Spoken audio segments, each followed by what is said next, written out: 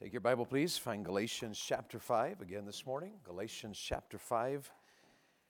I'm so glad you're here this morning. It's been a great day and a little colder today. Did y'all notice that? It's a little bit colder. Even y'all are cold, I would imagine. But what a joy to be with you. I've enjoyed being able to preach with Brother Harold, Brother Vaughn, and he always helps me. And I find myself wondering what he's going to say next. And that's always exciting, and I am just so thankful we've had these days together. I have told you about my wife, haven't I? Let's see here. I got a photo for y'all today. Look at that. Doesn't she look beautiful? And I thought it'd be good to just bring it right in here. She sent me a text a moment ago of Mickey and Minnie kissing, and I thought, this is a good sign. And she flirt texts with me. Can you believe that? I get a lot of those. I replied to one of her texts one morning. She sent me a text, and she and my daughter were traveling together, and she sent me a text because my daughter had bought a new dress, and she just shot me that text. And I looked down, saw that it was from my wife, picture of my daughter, and I thought, you know what, she's over there and I'm over here, and so I should flirt text with her. So I voice texted. I got my phone, and I was like, hey, baby doll, and comma, this is your man, exclamation point. And I just laid it on the line real thick. And then I hit send, and that's when I realized that she had not only sent that picture to me, but she had also sent it to my mother-in-law. And so my reply went to my wife and to my mother-in-law. And my mom-in-law replied. She said, I had no idea. I was like, that is just wrong. It was just wrong. So I'm very careful now when I flirt text my wife to make sure that it's going to one person and one person only. But that's the love of my life. We've been talking a lot in these last few days from Galatians chapter 5, and I know it'll be lunchtime in just a few moments, so let's review a little bit. We started a few days ago with our first proposal. You cannot go wrong resting, and rejoicing in the power of the work and the gospel of Jesus Christ. You agree with that, don't you? And then we talked a little bit on our second proposal. You cannot advance unless you're willing to be aware of and address the failures in your life. And then the third proposal, we talked about you are not to be controlled by the works of your flesh. This is not how a Christian should live. There's a better way to live if you're a child of God. The works of the flesh will destroy you. They'll damage you. They'll hurt you. They'll hinder you. And if you allow them, they'll win.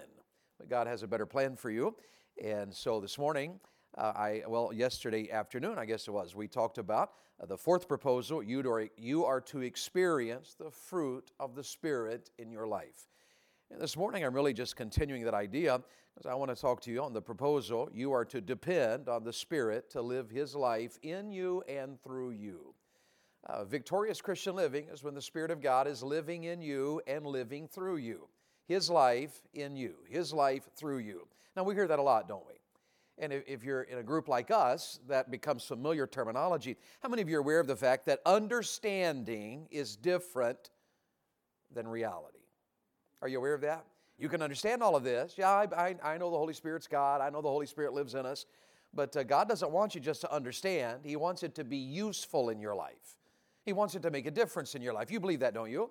I know a lot of guys will go to seminary and they learn amazing theological truths that make no difference in their life. Nobody gets saved because they went to seminary. They don't have more victory in their life because they went to... So they know all this stuff. They're highly educated, but as dumb as a coal bucket. When it comes to when it comes down right to it, there's just nothing to it. It's of no value. God doesn't want you to hear all this stuff about the Holy Spirit and understand He's life and He's alive and He's real. He wants it to be useful in your life. He wants it to make a difference so that you're not defeated, you're not discouraged. You can learn without living. You know, we talk a lot about revival, and I'm convinced the more I talk about revival, a revival that makes no difference is not a genuine revival. God wants us to have revival because He wants us to make a difference in our life. It ought to make a difference in your life. If you have revival, it ought to show up. There ought to be some new joy in your life. How many of y'all believe that? If you're going to have revival, what doesn't He say, wilt thou not revive us again, that thy people may what? Rejoice in thee. Well, I'm having revival, but I'm so down and so discouraged and so defeated, and there's no joy and there's no happiness and no victory. Well, if we're having a church and that's having revival and there's no joy there, then probably we need to go a little further in revival so we can get the joy of the Lord in our life. The joy of the Lord is our what? It's our strength. And God wants you to have joy. That's a result of revival. A revival that makes no difference is there's something missing. When I say, well, we're having revival, but our churches are dying and nobody's getting saved and the churches aren't growing and the baptistry's empty and full of cobwebs, and yet we're having revival, but nobody's added to the church and there's no new converts. Every church needs new converts. Did you know that? New converts really mess up a church. They just really do, and they bring baggage. Converts today are massive in their baggage. It's almost hysterical, the baggage people bring. I was in this one church, and there was this couple in the church, and I knew the moment I saw them that they were new converts. I just knew it. And part of it was that they didn't look like everybody else. I mean, it's like they kind of stuck out a little bit. It was like, they're probably not one of us. And you know what I mean by that, just the way they dressed. But then it really wasn't that really got my attention. Part of the reason I knew that they were newly saved is their response to everything. It didn't matter what I preached. They were like, and he would look at his wife and he was like, and they came forward every service and they're like, oh, and they'd hug me. I had no idea. And and I always am worried when a lady hugs me. I'm worried about that. And normally my wife is always right here. And there's great advantages to that. I was in one revival in Alabama, and there was a tiny little country church. The little town was so small, you wouldn't have known it as a town unless you had seen the welcome to such and such town sign. And we're in this little country church, and the pastor had become friends with an African-American congregation around the corner, and those two churches would get together for meetings. And so we got the two churches together, and there's a different style of worship. And it made our services rather lively because I'd preach and one half of the congregation would really talk to me while I was preaching. There was this one lady, she's a pretty big lady, but I'd preach, she'd go, And I'd say, the Lord, yes, He does. In fact, what she called me was, I'll never forget, she called me little preacher man. and she'd say, little preacher man. And it's good, little preacher. And I just love the services are electrified. And she's probably 6 foot something. And what I was just this young kid preacher. And when the revival came to an end, God had just worked in our hearts. It was just one of those revivals where there was joy everywhere and folks were getting saved and we had folks baptized. And I will never forget it because she came around the front of the auditorium. The revival is over. The services are all done. We're packing up, our equipment and stuff. And she came around the front and she said, little preacher man, she said, give me some loving. And I will never forget this because she scooped over, picked me up off the ground, and my little legs are dangling, and you would think a person's wife would help with this. Instead, my wife was in the back of the auditorium laying on the ground dying with laughter because I was so embarrassed. I'm telling you, I was so red with embarrassment. So here's this crowd. They're like that. This young couple, this Fundamental Baptist Church, and here's two people in the front row alive, and it was obvious they were newly saved. So on Thursday night, the pastor says to me, he says, hey, Brother Dave, I need some advice, and I'm an evangelist, so I can give that. And so he said, I need some advice, Brother Dave. He said, that new couple, they're just newly saved, and they want to join the church and get baptized. And he said, well, yeah, a little bit of a problem. He said, because they're actually living together, and they've got 2 children. Well, this is easy. Marry them. Do you? Praise God, dunk them. And hold them under till they say tithe. And so this is easy. Marry them. He said, but I can't marry them. I go, okay, where are we going with this? He said, she's married to a guy here in town. He's living with a woman. They got 2 kids. He's married to a lady here in town. She's living with a man. They got 3 kids. He goes like this, what would you do? And here was my answer. I'd go into evangelism. Because quite frankly, Dr. Van Gelderen, I have no idea, but I'm leaving town. God bless you. It's all yours. It is just there are some great advantages to being an evangelist. Good luck. I don't know. I looked through the Bible. Never did I find in the Bible where it said, if thou hastest a couplest in thy churches that just God has saved us and they are living us together, but they are married us to somebody us to cross town to us. There's no answer. And I have no idea. And here's the whole point. Don't you think that we need some new converts in our church? Shouldn't a revival make a difference? And here's where I am this morning. God has saved me and you and given us the Holy Spirit so that His life can be lived in us and through us, and it will make a difference. Now look in the text, and he says 3 different things in the text about us and the Holy Spirit. Verse 16 is the first one. This I say then, read it out loud. What's the first word? Walk in the Spirit. Walk in the Spirit. Walk in the Spirit, and ye shall not fulfill the lust of the flesh. Now in verse 18, he says this, but if ye be, what's the word? Led. If ye be, everybody say it, if ye be, one more time, if ye be led of the Spirit, you're not under the law. Then you get down into verse 25, and he says, if we, okay, everybody, verse 25, if we, so there's three things he says here. I'm to walk in the Spirit, I'm to be led of the Spirit, I'm to live in the Spirit, and then he ends right back where he started in verse 16, if you live in the Spirit, let us also walk in the Spirit. Now, I did some word studying on these words. If we walk in the Spirit, walk in the Spirit. I think I have a screen for it. He calls it a walk. All right, whatever this means, to be led of the Spirit, he calls it a walk. Now, let me illustrate as best I can tell what this word means. What's your name, son? Taylor. Come here, Taylor. You got the cool hair in the school. And step up here, Taylor. Now, Taylor, don't be awkward about this. I'm a nice guy and happily married. And you and I are going to link arms here, and we're going to walk together. Now, the idea of this word walk is in step with. All right, in step with. You ever see somebody walk? You say your right foot and your left foot.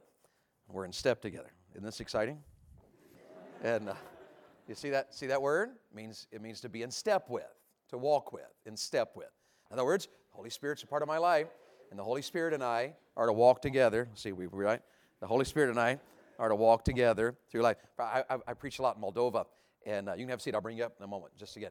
But in Moldova, I was preaching in Moldova, and it's a different culture, and I was caught off guard. My first day in Moldova, I was preaching to a teen camp, about 500 unsaved teenagers, and I came out of my room where I was staying, and I saw these two teenage guys. They were walking along together, and they were holding hands. They're just walking along, holding hands, in step. And I'm an American, and I'm a redneck besides that, and I'm a Bible believer on top of that. And I was uncomfortable about this. And those two guys were holding hands. So I said to my friend who had invited me there to preach, I said, "Did you see those two guys holding hands?" Oh, he said, "Yeah, I'm sorry." He said, "I should have told you." He said, "Over here, that's no big deal. If you're good buddies with somebody, you hold hands with them." Now, how many of y'all are thankful you live here and not there, huh? Could you see the guys at BCM? That'd be a little weird, wouldn't it? But in all sincerity, I had to get used to that because the guys would sit, they'd sit and might hold another guy's hand. Nobody thought a thing about it. Nobody batted an eye, and there was, nobody was battling, any issues. That was just a sign of friendship. They held hands with each other. Nobody was bothered by it at all. And this idea of walking with the Holy Spirit is that I get to know Him in such a way that I'm walking in step with Him. As I'm getting my day going, I'm aware of the Holy Spirit, I'm walking with Him. I'm in step with Him. What He wants is what I want. How He's leading me, that's how, and that's the second word here. The second word is He calls it being led of the Spirit. All right? Now, here's the idea. Come up here. And tell me your name again. All right, Taylor. That's right, Taylor. All right. Taylor, he calls it being led. Now forgive me for this. But here's the idea of being led. All right? You ready? This is the idea. Is it a zip tie? That's a cool tie. I don't even know they still made those things. And so being led. Now here's something cool. Let me show you something. This is Peyton. I knew if I put that up there, people would go, ah. And Peyton is my puppy. And Peyton is hysterical. She's a lively little thing. And when I walk her, this is what people say to me. When I walk Peyton, she has this thing. She loves to play. She's very active. So when I'm walking Peyton, she's on a leash. She always grabs the leash in her mouth. So I'll be walking Peyton. She has the leash in her mouth, and she walks. Once she gets something in her mouth, she puts her head up like, ain't I something? And this is why I've had people say this to me because I travel with her. People will say, who's walking who here?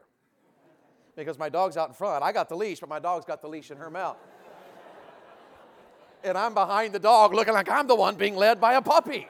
Okay, you can have a seat. But here's the point of this. The fact of the matter is, I am to be led of the Spirit. How many times in your life do you come to a place where you don't know what to do?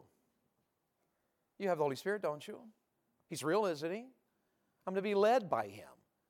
And I don't want to go any further than this text goes, but I'm to walk in step with the Holy Spirit.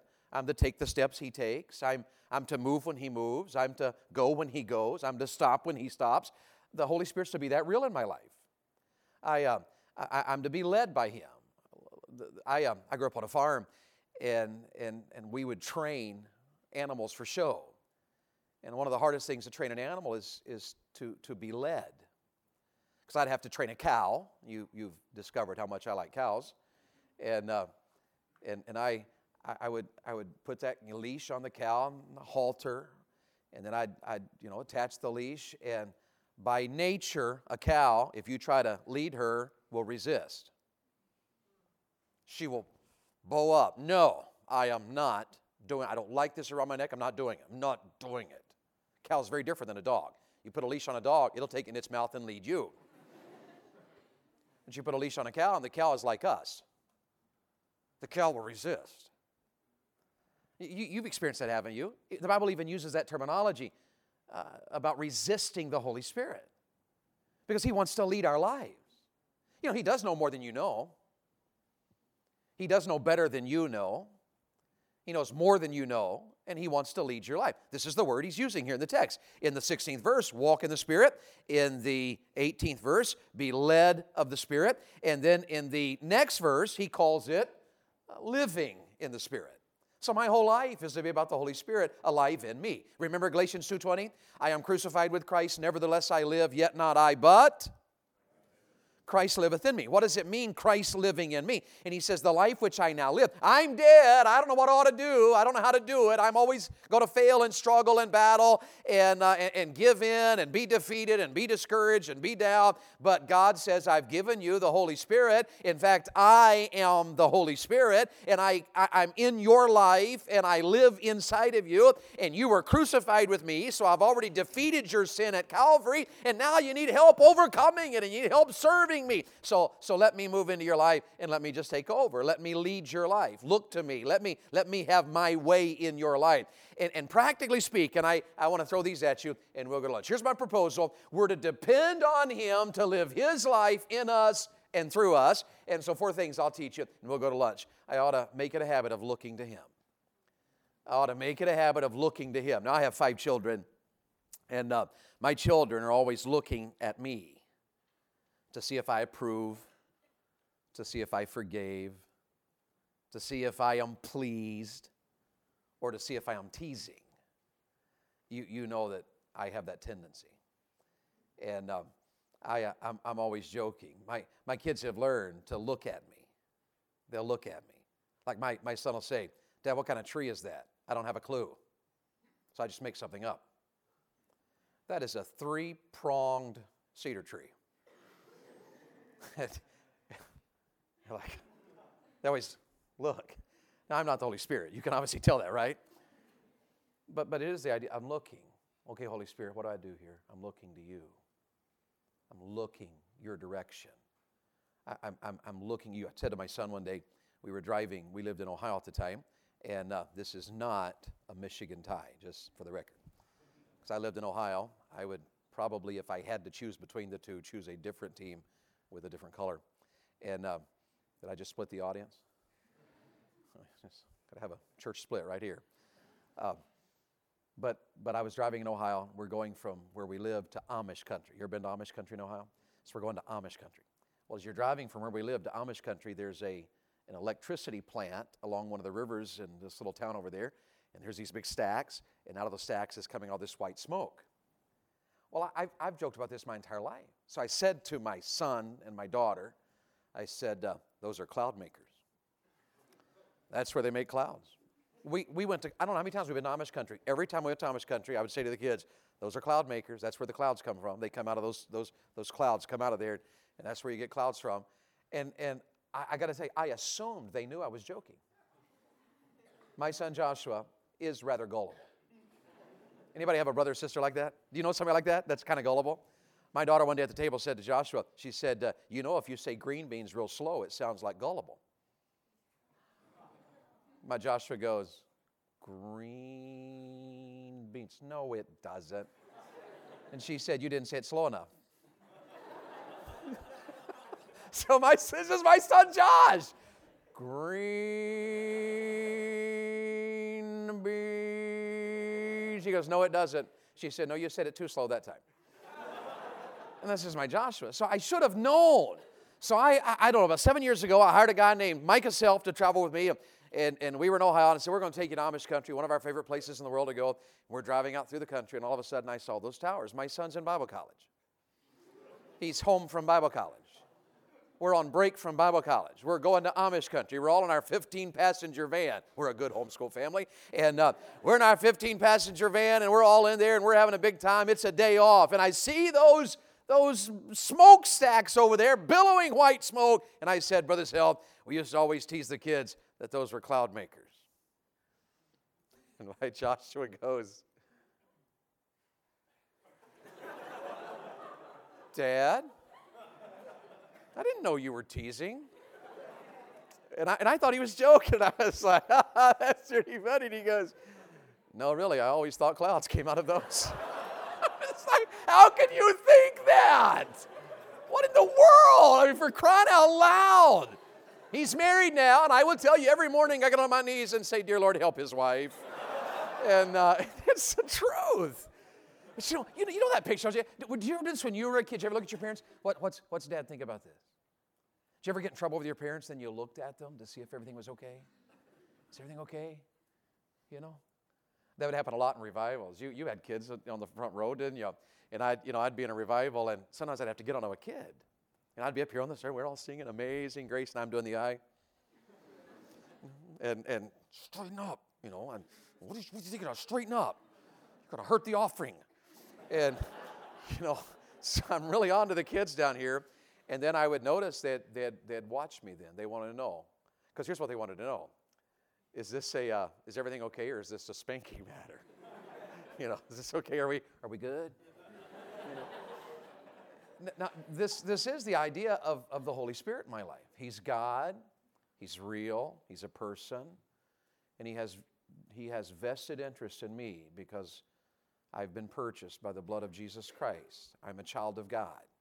The Holy Spirit has moved into my life to direct me, to grow me, to take God's word and make me more like Jesus. So the first thing I've got to do is I've got to look to Him. Here's the second thing that I've learned in my life. I've got to listen to Him. Now, do you believe the Holy Spirit is real? Do you believe He talks? Then you've got to learn to listen to Him. You've got to learn to listen. When's the last time you just asked Him for help? I remember a number of years ago, I was preaching in Vegas, Las Vegas that is, and I had a prayer meeting on a Saturday morning. They had given me a little 1500 Dodge Ram. It was a blue truck with these cool wheels on it to drive. And I was parked out behind a church. We're having a prayer meeting at a restaurant just off the Las Vegas Boulevard, which is where all the casinos and things are. And the restaurants, you got to go across the boulevard to get to the restaurant. They had a banquet room there. All the men were meeting there. We're going to have breakfast together. I'm going to speak on prayer. We're going to have a prayer meeting at that restaurant's banquet room. So early that morning, got up, had my devotions, got my Bible, got dressed, got my Bible, go out to the truck, crank it up, just me and the Lord in the truck. Put my Bible over there. I'm ready to preach. I'm ready to go pray with the men, get this revival started off right.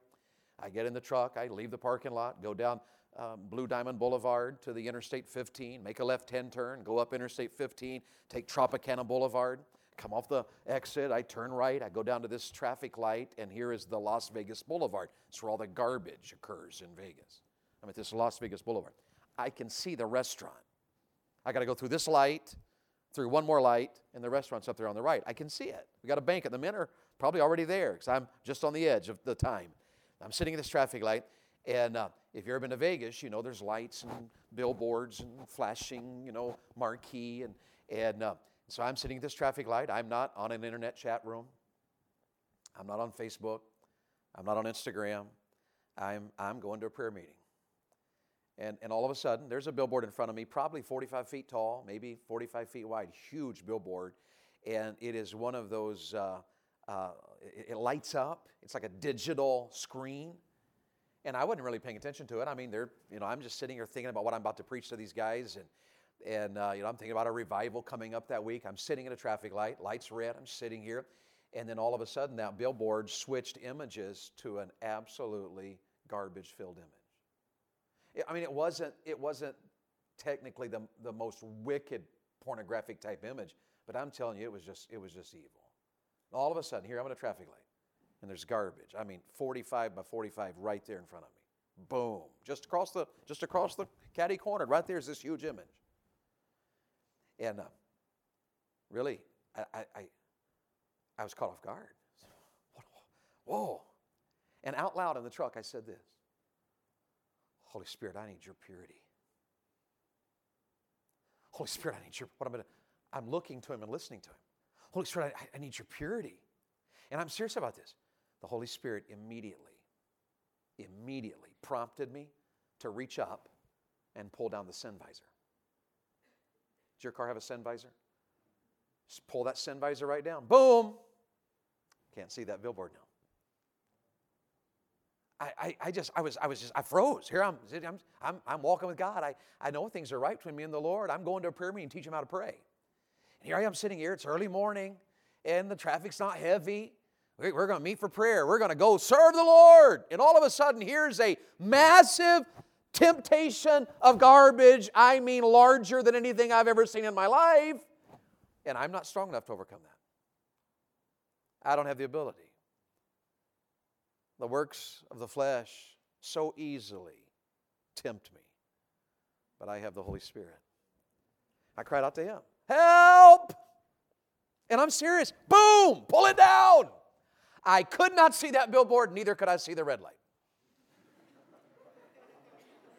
But I figured when the person beside me goes, I'm going. I hope they're walking with God too. And I drove through that light, listen to me, with a pure heart. Not because I'm a mighty man of God, because I'm not. Not because I finally know how to handle the temptations of this world, because I usually don't. But the Holy Spirit of God lives inside of me. And I can, through His power, see His life. It's His life. I can look to Him. I can listen to Him. I sometimes, it's going to catch you off guard. I probably shouldn't tell you this because it's going to catch you off guard. Sometimes,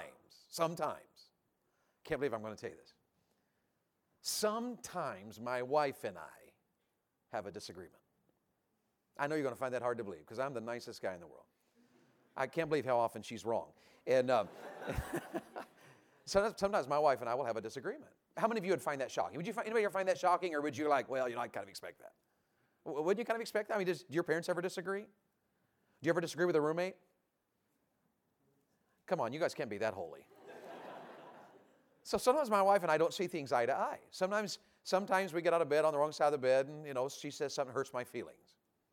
Or I'll say something that hurt her feelings. Next thing you know, we got a little problem. Sometimes my wife, being the one who is more emotional, she sometimes will just unload. Just unload on me. And next thing you know, I'm getting tense. I can't believe, I'm feeling offended. I didn't mean that. That's not what I said. And I get defensive. I start feeling tempted by the works of the flesh. You know what I've learned? I don't have the wisdom to know how to always answer the issues that come up in my marriage. But the Holy Spirit does. So you know what I've learned to do? Sitting at a traffic light in Vegas, I said, help your purity, Lord. I said that out loud. Many times, my wife and I, if I sense that we've got a conflict of interest coming on here, I've done this many times. Holy Spirit. I don't say it out loud. That probably wouldn't help the situation necessarily. Excuse me, sweetheart. Holy Spirit of God, help me to help my godly wife here. That might not be the best way to handle it, but the Holy Spirit is real in my life, and I've said to the Holy Spirit, give me your wisdom. I don't know what to say, and if I say something, I'm probably going to say the wrong thing. I saw this meme. There's this couple, and they're rocking outside, on the front porch, older couple. And he says to her, you're a wonderful wife. In all the years we've had our disagreements, you never blew up at me, never yelled at me, never got angry. How did you handle all that all these years? I know we've had days of tension, but you never reacted in a wrong way. Oh, she said, every time I got mad at you, I'd just go clean the house. He said, well, no. She said, she said, every time I got mad at you, I'd go clean the bathroom. That's what she said. He said, well, how in the world did that help? She said, well, I used your toothbrush. Now, I think I saw that at Brother Harold Vaughn's couples retreats where I saw that, or at least preparing for it. Don't we often tend to respond to things like that? I can't believe you said that to me. Why would you accuse me of that? It's not what I meant. I have this tendency to respond wrongly. But I've learned that if I am listening to the Holy Spirit, all right, Holy Spirit, I know you're God, and you're in my life, and I'm not wise enough to know how to answer my wife here. I don't know how to respond to this appropriately. I need your wisdom. You know what I've discovered? The Holy Spirit knows the wisdom I need to answer my wife in such a way that the problem is solved and the love grows rather than diminishes. The Holy Spirit sits real in your life. You say, I really struggle with my thought life. Then learn to do this. Help! Your purity, Lord. Your purity. I need your purity. I don't have the purity I need. I wish I were more pure. But Holy Spirit, you're as pure can be because you are Almighty God and you are absolutely holy and absolutely perfect and absolutely pure and you live in me. Give me your purity. Give me your purity. Lord, I don't know how to answer my wife. We got a little moment here. We're feeling tense towards each other. Give me your wisdom. Give me your wisdom. And then I listen. My wife and I went on a date some months ago, and we both had a very busy day. We had a date planned that night, and it was a beautiful day in Florida. We're home, and we're going out. The kids have plans, and it's just me and my wife. We're going to go out. And our day had come to an end, and she got ready, and I got ready, and we got in the vehicle together. And where we live in Florida, when you leave our driveway and go down to the interstate, make a right-hand turn, before, I don't know, probably 7 miles from that exit, we cross the bay. And it's beautiful. I love that drive, calms my spirit. I cross the bay. I love the water. And I don't know how many times I've crossed that bridge and just brought peace to me. I love the water. And it was beautiful, and the sun's glinting off the water. Well, we get in the car, and we back out, and so I said to my wife, well, it's been a busy day. How was your day? How was your day? We're going on a date. We're going on a date. We're gonna have a sweet date night. We do that once a week at least. Once a week we go on a date. We're going on our weekly date night. So how was your day? Oh my goodness, I wish I hadn't asked. Because she had a terrible day. And she just unloaded, Pastor. I'm driving now. I'm all happy. I'm going on a date. Woo! It's going to be a good night. Good night. Good night. We're going on a date. How's your day? Oh, I was going to tell you, your kids. You're trying to homeschool your kids. What were we thinking having 5 kids anyway? Why did we decide to homeschool them? I don't know how to homeschool. And she's telling me, I've tried to teach her how to add 2 and 2 for days, and you'd think the kid is brain dead. And then this, and I'm driving, and I'm serious about this. I'm driving. We're going on a date, and we're almost to the bridge, and I'm like, my blood pressure's up. I'm feeling tense. And I'm like, I'm going to kill my kids. And I was like, and I'm just feeling all this tension, and I'm like, and I'm starting to be bothered. For crying out loud. I'm trying to take my wife on a date because I am an amazing man, okay? And now I'm all bothered and upset, and I'm tense, and I'm uptight, and I'm like, it's gonna be a great date. Sure glad to ask how your day was. And Holy Spirit, you got to help me.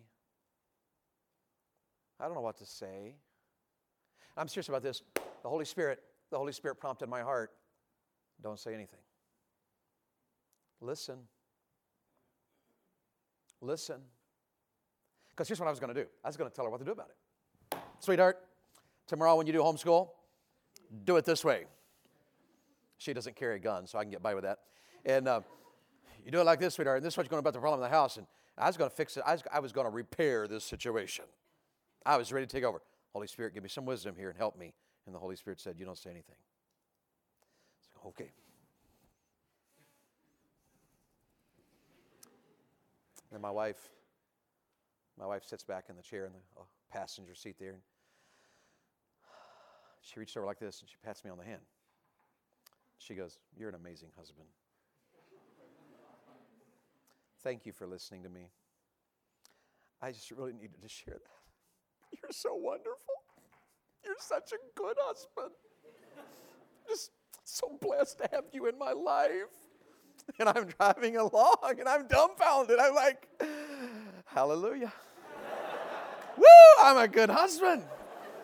Like I didn't do anything. I'm saying the Holy Spirit's that practical. You've got to learn to look to the Holy Spirit. You've got Got to learn to listen to Him. You're been out soul winning? You don't know what to say? I just don't know what to say. I've never had this question asked before. I don't know what to say. Help. Holy Spirit, help. Give me your... Don't you suppose the Holy Spirit knows what to say? Don't you suppose the Holy Spirit would know the answer?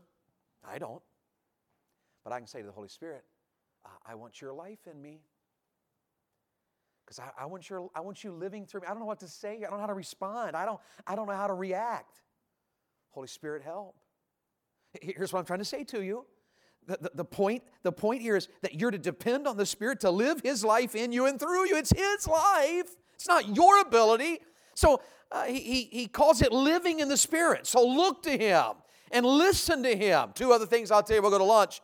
Lean on Him. Lean on Him. Lean on Him. Does that make sense to you? It's lean on Him. That's the idea of depending. You're leaning His direction. A leaning implies I'm not able.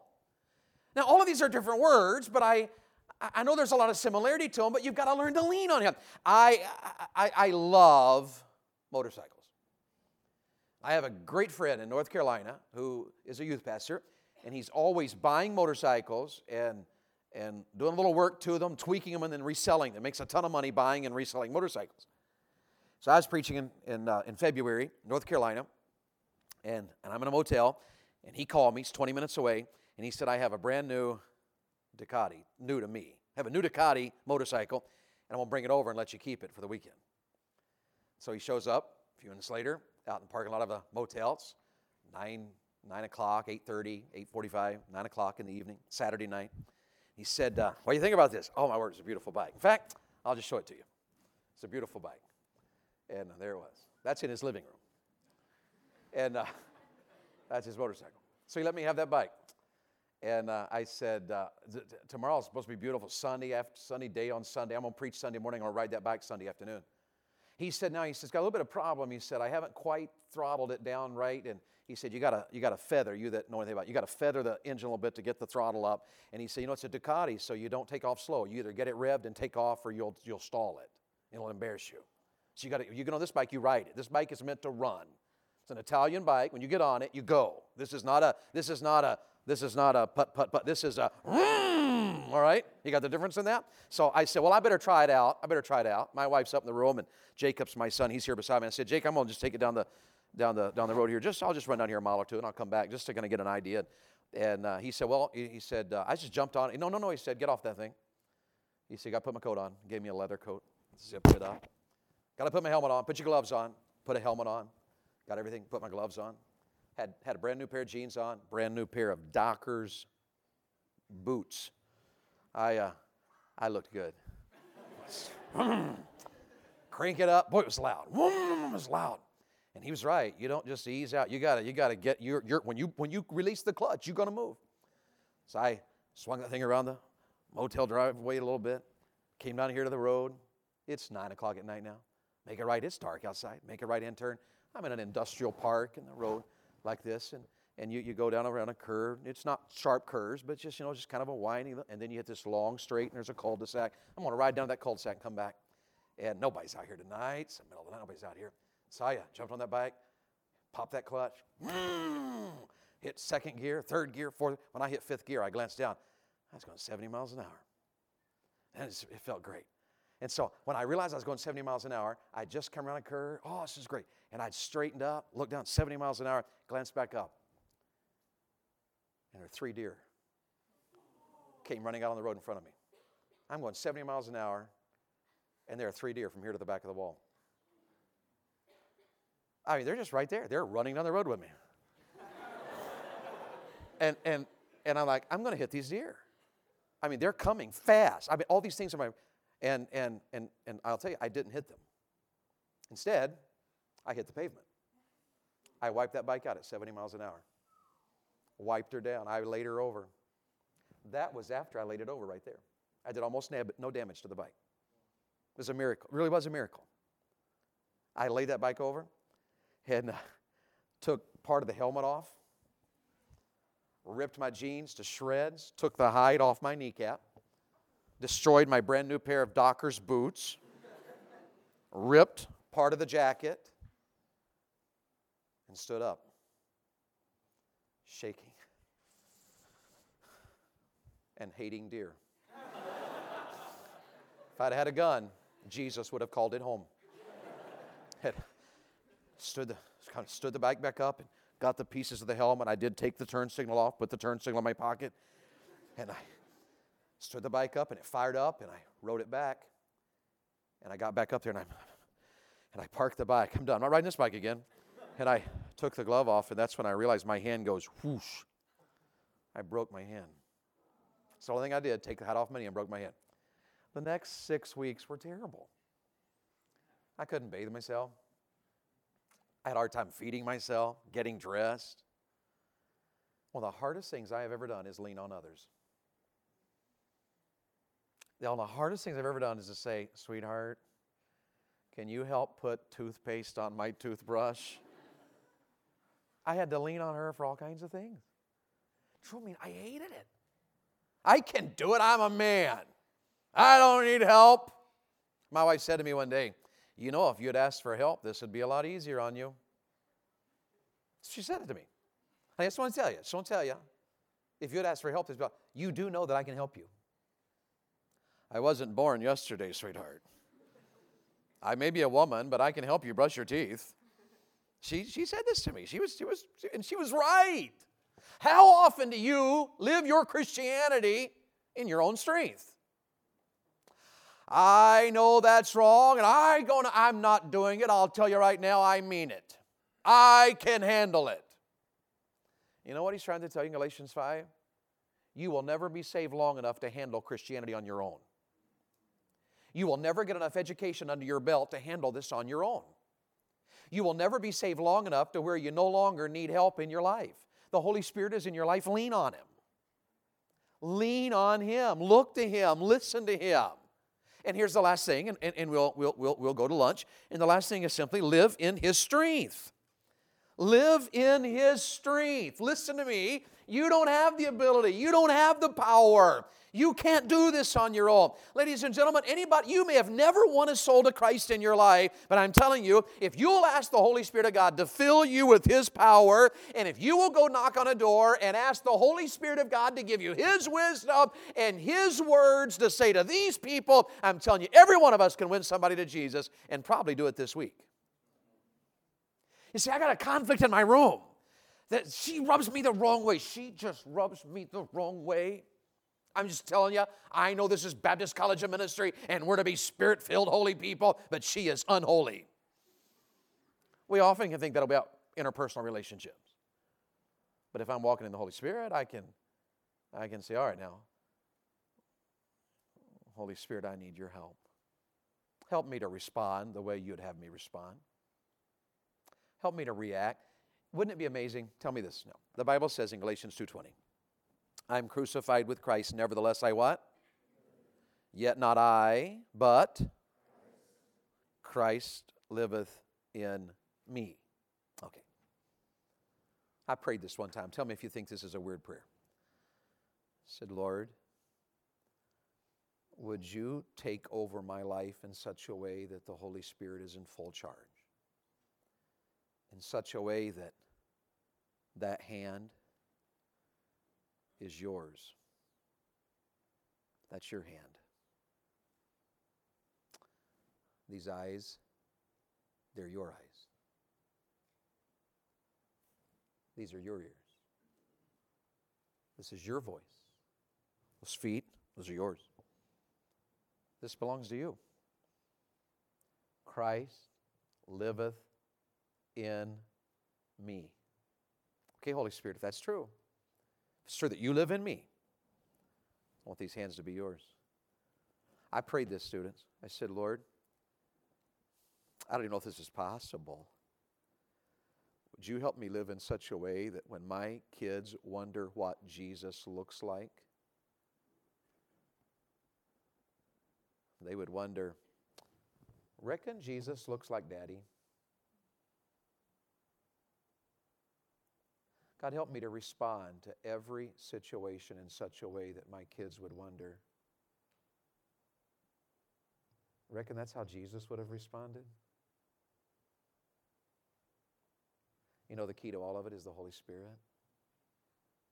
I ran out of gas on I-65 south of the Tennessee border in northern Alabama, pulling a 40-foot fifth wheel. I ran out of fuel. A few months ago, ran out of fuel. I'm sitting on the side of the road with a diesel pickup truck with no fuel. I've been pulling an RV for 20-some years. I ran out of fuel. I felt like an idiot. I'm sitting on the side of the road. I ran out of fuel. My kids are in the car, the truck. My wife's in the truck. I ran out of fuel. I can see an exit up here at an Amoco service station. I got out of the truck and jogged down the interstate, jogged off the exit, jogged to the Amoco service station, and they had 2 one-gallon red containers for fuel, $19 a piece, and I bought them. Put diesel fuel in them, went in to pay for it. You know what the guy behind the counter said to me? Did you run out of fuel? Said, no, I'm just going to put this in my fridge. And now here I go, walking up the interstate. I wasn't jogging now. You ever tried to carry 2-gallon containers for about a mile? I know what people are thinking. Zoom! He ran out of fuel. Bet that's his RV back there. I walked back up there and put fuel in, had to prime the thing, get the fuel injectors to pump enough fuel in to get it cranked. It was a nightmare. I will never forget, though. Got back in the truck, went down to the Amoco, filled it up, pulled back out onto the interstate. Hour and a half later, my wife says to my kids, hey, kids, did you notice your daddy? She said, boys, if you'll walk in the Spirit, you can respond to every negative situation just like your daddy did. I was a little dumbfounded because I'd prayed about that. Lord, help me to react to the issues of life and the situations that come my way and the temptations of my life, not in my strength, but in yours. Ladies and gentlemen, the Holy Spirit wants to be that real in your life. But on purpose, you have to look to Him and listen to Him and lean on Him and let Him take charge. He loves you. He loves you. And if you'll let Him, He'll do some really great things in your life. It's that real. He's so wonderful. He's real in your life. So let Him have His way. Let Him take over. Learn to look to Him and listen to Him and lean on Him for His strength. And you do it, I'm telling you what you'll find out. You'll find out that in your life, Jesus will live. Your response in your room will be Jesus. Your hands, those are Jesus. Your answers to a question at a door while you're soul winning won't be your vast knowledge, but Jesus. And that's what Paul's trying to teach us here in this passage. Father,